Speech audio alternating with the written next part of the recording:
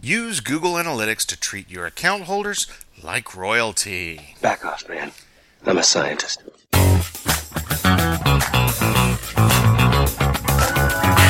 It's the Conversion Scientist Podcast. I'm Brian Massey, the Conversion Scientist. This column originally appeared on Marketing Land. Look for it in the Marketing and Analytics section.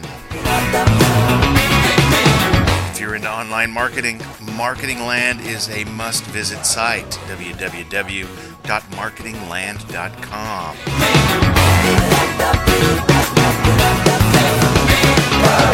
There are a number of segments that require special attention when we are implementing our analytics solutions. One of the most interesting will be account holders. It doesn't matter if you run an e-commerce site, a subscription site, a blog, or an online service.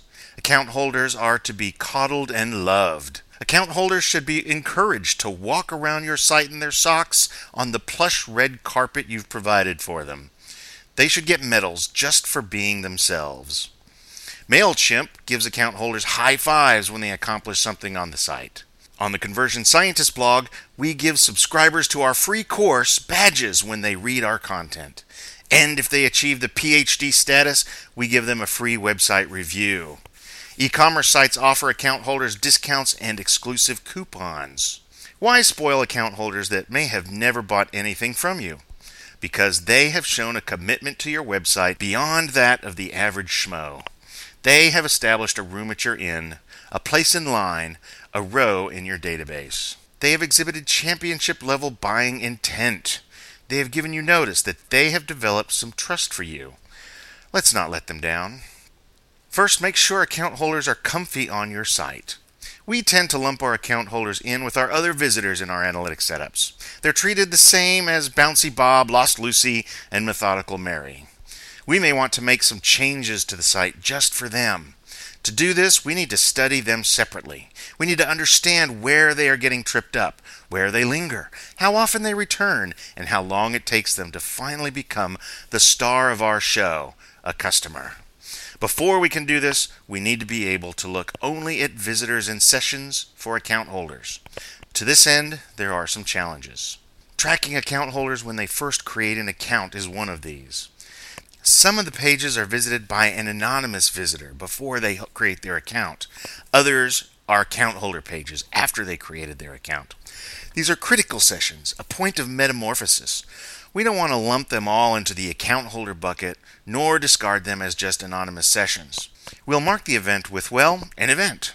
Then we can decide in our reports if we want these to be considered anonymous sessions or account holder sessions. You can find a link to setting up events in Google Analytics in the column on Marketing Land. Another challenge is tracking account holders before they are logged in. Those account holders who return to our site but who have not logged in again look like the average anonymous visitor. This is not good. Fortunately, your analytics package allows you to track visitors across visits. Google Analytics supports custom variables that are tracked using a cookie. Account holders who leave your site and return will still be marked as account holders, even if they haven't logged into your site again. The new Universal Google Analytics provides the same functionality using custom dimensions. You set the scope to user or visitor in the classic vernacular. I've provided a link to how to set up custom dimensions in the column as well. Now you may ask, what if my lovely account holders clear their cookies or come on a different device? For now, this will cause some of their sessions to look like anonymous visits. However, Google is doing its 1984 Big Brother thing, and soon you'll be able to track your account holders without using cookies. Another issue is tracking account holders after they're logged out. What do we call an account holder who is logged out? We call them a security-conscious account holder. Fortunately, the custom dimension we set when they became an account holder with the user scope will remember that they are an account holder for us. When should we consider a visitor an account holder? For most of us, an account holder joins the ranks of the elite when they successfully complete the registration form. This may include username and password. You may ask for name, email address, and password.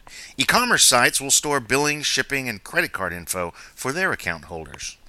However, most of us will require verification of the email address or confirmation of their registration. Account holders that don't confirm their status are no better than anonymous visitors in this context. One way to deal with this is to mark an account holder as such when they log in. This provides unequivocal evidence that they have applied for an account, verified their ownership, and then made the effort to log in at least once. This means that we set a custom dimension account status to yes every time a visitor logs in. Of course, we certainly will be curious about those potential account holders who complete registration but don't verify or confirm their membership. Of course, we will certainly be curious about the potential account holders who complete registration but don't verify or confirm their membership. So we'll use our custom dimension to commemorate the completion of the registration process, but set it to unverified. Then we can separately study visitors who have registered but have not confirmed their membership. We can uncover issues with our onboarding emails in this way. Logged in account holders are poised for action. We want to be able to track account holders' log in and log out behavior as well. Account holders that log in are poised to buy or take advantage of being a member of your site. They are extra special to us. You can imagine your site as having two sets of pages, logged in pages and logged out pages. The URLs may not change when someone logs in. The content of the pages may be identical. However, from an analytics standpoint, logged in pages are serving a unique visitor, a visitor to which we want to pay special attention. Logging in can be seen as a session-wide event. However, each session may be a mix of logged in pages and logged out pages. I recommend creating another custom dimension named login status and giving this a page scope or a hit scope in Universal Analytics. This would be set by some signal on each page indicating that the visitor is logged in or logged out on that page. This hit scope lets us have sessions with a mix of logged in and logged out pages, depending on when the visitor takes these actions. We will have to ask our development team to provide a signal on each page indicating if the visitor is logged in or logged out. If we have a tag manager on our site, we can ask them to post a data layer signal, triggering our container to set a custom dimension. There is an alternative way to create this signal. There is one thing that is different for all logged in pages on most sites: the login and log out links. We've been able to identify logged in pages and logged out pages based on the message found in the header of every page in the site. If you'll read the column at marketingland.com, I step you through how to set up the macros, the rules, and the tags to actually do this in Google Tag Manager. We are big fans of working around the IT department when it makes sense. However, this strategy may fall down on pages in the shopping cart, as you would like to hide the logout links for visitors ready to buy. So what metrics are interesting for account holders?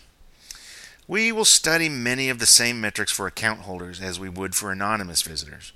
For an e-commerce site, this would include revenue per visit, average order value, visits before purchase, time before purchase, abandonment rate, etc. However, we're going to do a differential analysis to help us prioritize site changes. In Google Analytics, we'll create an advanced segment for our account holders and see how they behave differently. First, you should notice that account holders have significantly higher conversion rate typically. They will also have a higher average order value in many cases.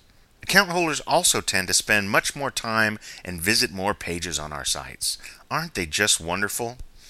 You may find that account holders have a lower revenue per session value. They may shop frequently just to browse, but you should reward these visits with kind words and even discounts. Which pages do account holders exit from frequently? You can create a special segment and look at the exit percentage by page. Do account holders come in on the home page, or have they bookmarked their favorite category? You can see this through the landing page report. Just watching account holders flow through your site can be eye-opening.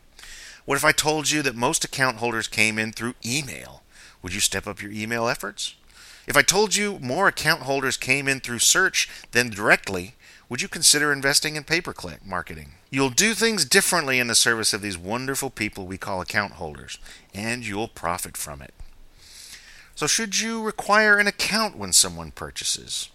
This is a question with philosophical and practical ramifications. Philosophically, when we require a visitor to create an account before they purchase, we are begging them to let us love them. This is a bit stalkerish. Do we want people who are grudgingly forced to create an account to be counted among one of the most beloved visitors, our account holders? If we look at it from the point of view of the buyer, it looks like this. You are asking me to create and somehow remember a password just so I can have the honor of buying from you. And what if I pick an easy-to-hack password? Doesn't this make my credit card info vulnerable? And if you store this stuff for me, will you be as reliable as, say, Target and Sony? I hope not. After all, I know why you want me to create an account. You want to continue marketing to me. You want to store my transactions and use this information to manipulate me. And the next time I want to purchase, I'm likely to forget I created an account. You'll tell me very politely that the account has already been created, so I must now go through the forget password gauntlet of abandonment.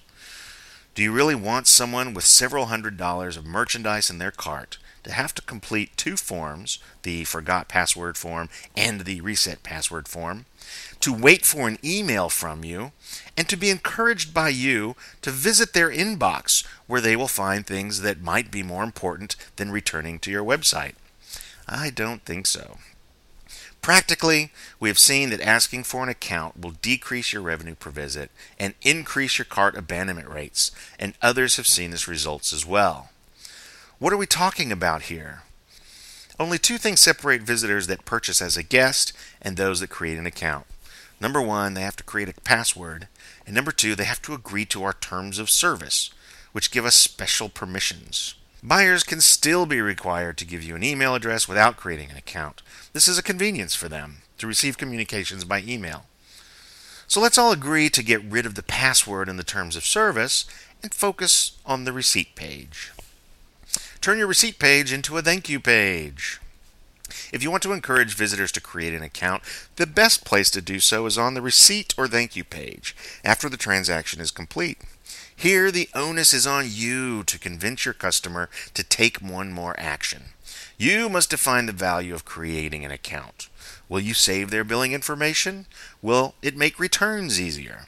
Will they get a bonus gift or a discount on their next purchase? You have the effect of liking working in your favor. Liking is the tendency of humans to favor something more, purely because they have chosen it. When you catch them in the glow of their choice, and before buyer's remorse sets in, you have a good chance to turn them into an account holder as well as a customer. So here's a summary of our tracking tactics. When someone creates an account, we're going to set an event commemorating the creation of this new account. We'll also set the custom dimension account status to unverified. On login, we'll send an event to mark the login and set our custom dimension account status to has account to signify that this visitor is now a bona fide account holder having completed a login. A separate signal will be sent on this page updating our login status custom dimension to logged in. When the visitor logs out, we set an event to mark the logout, and our login status dimension is set to logged out.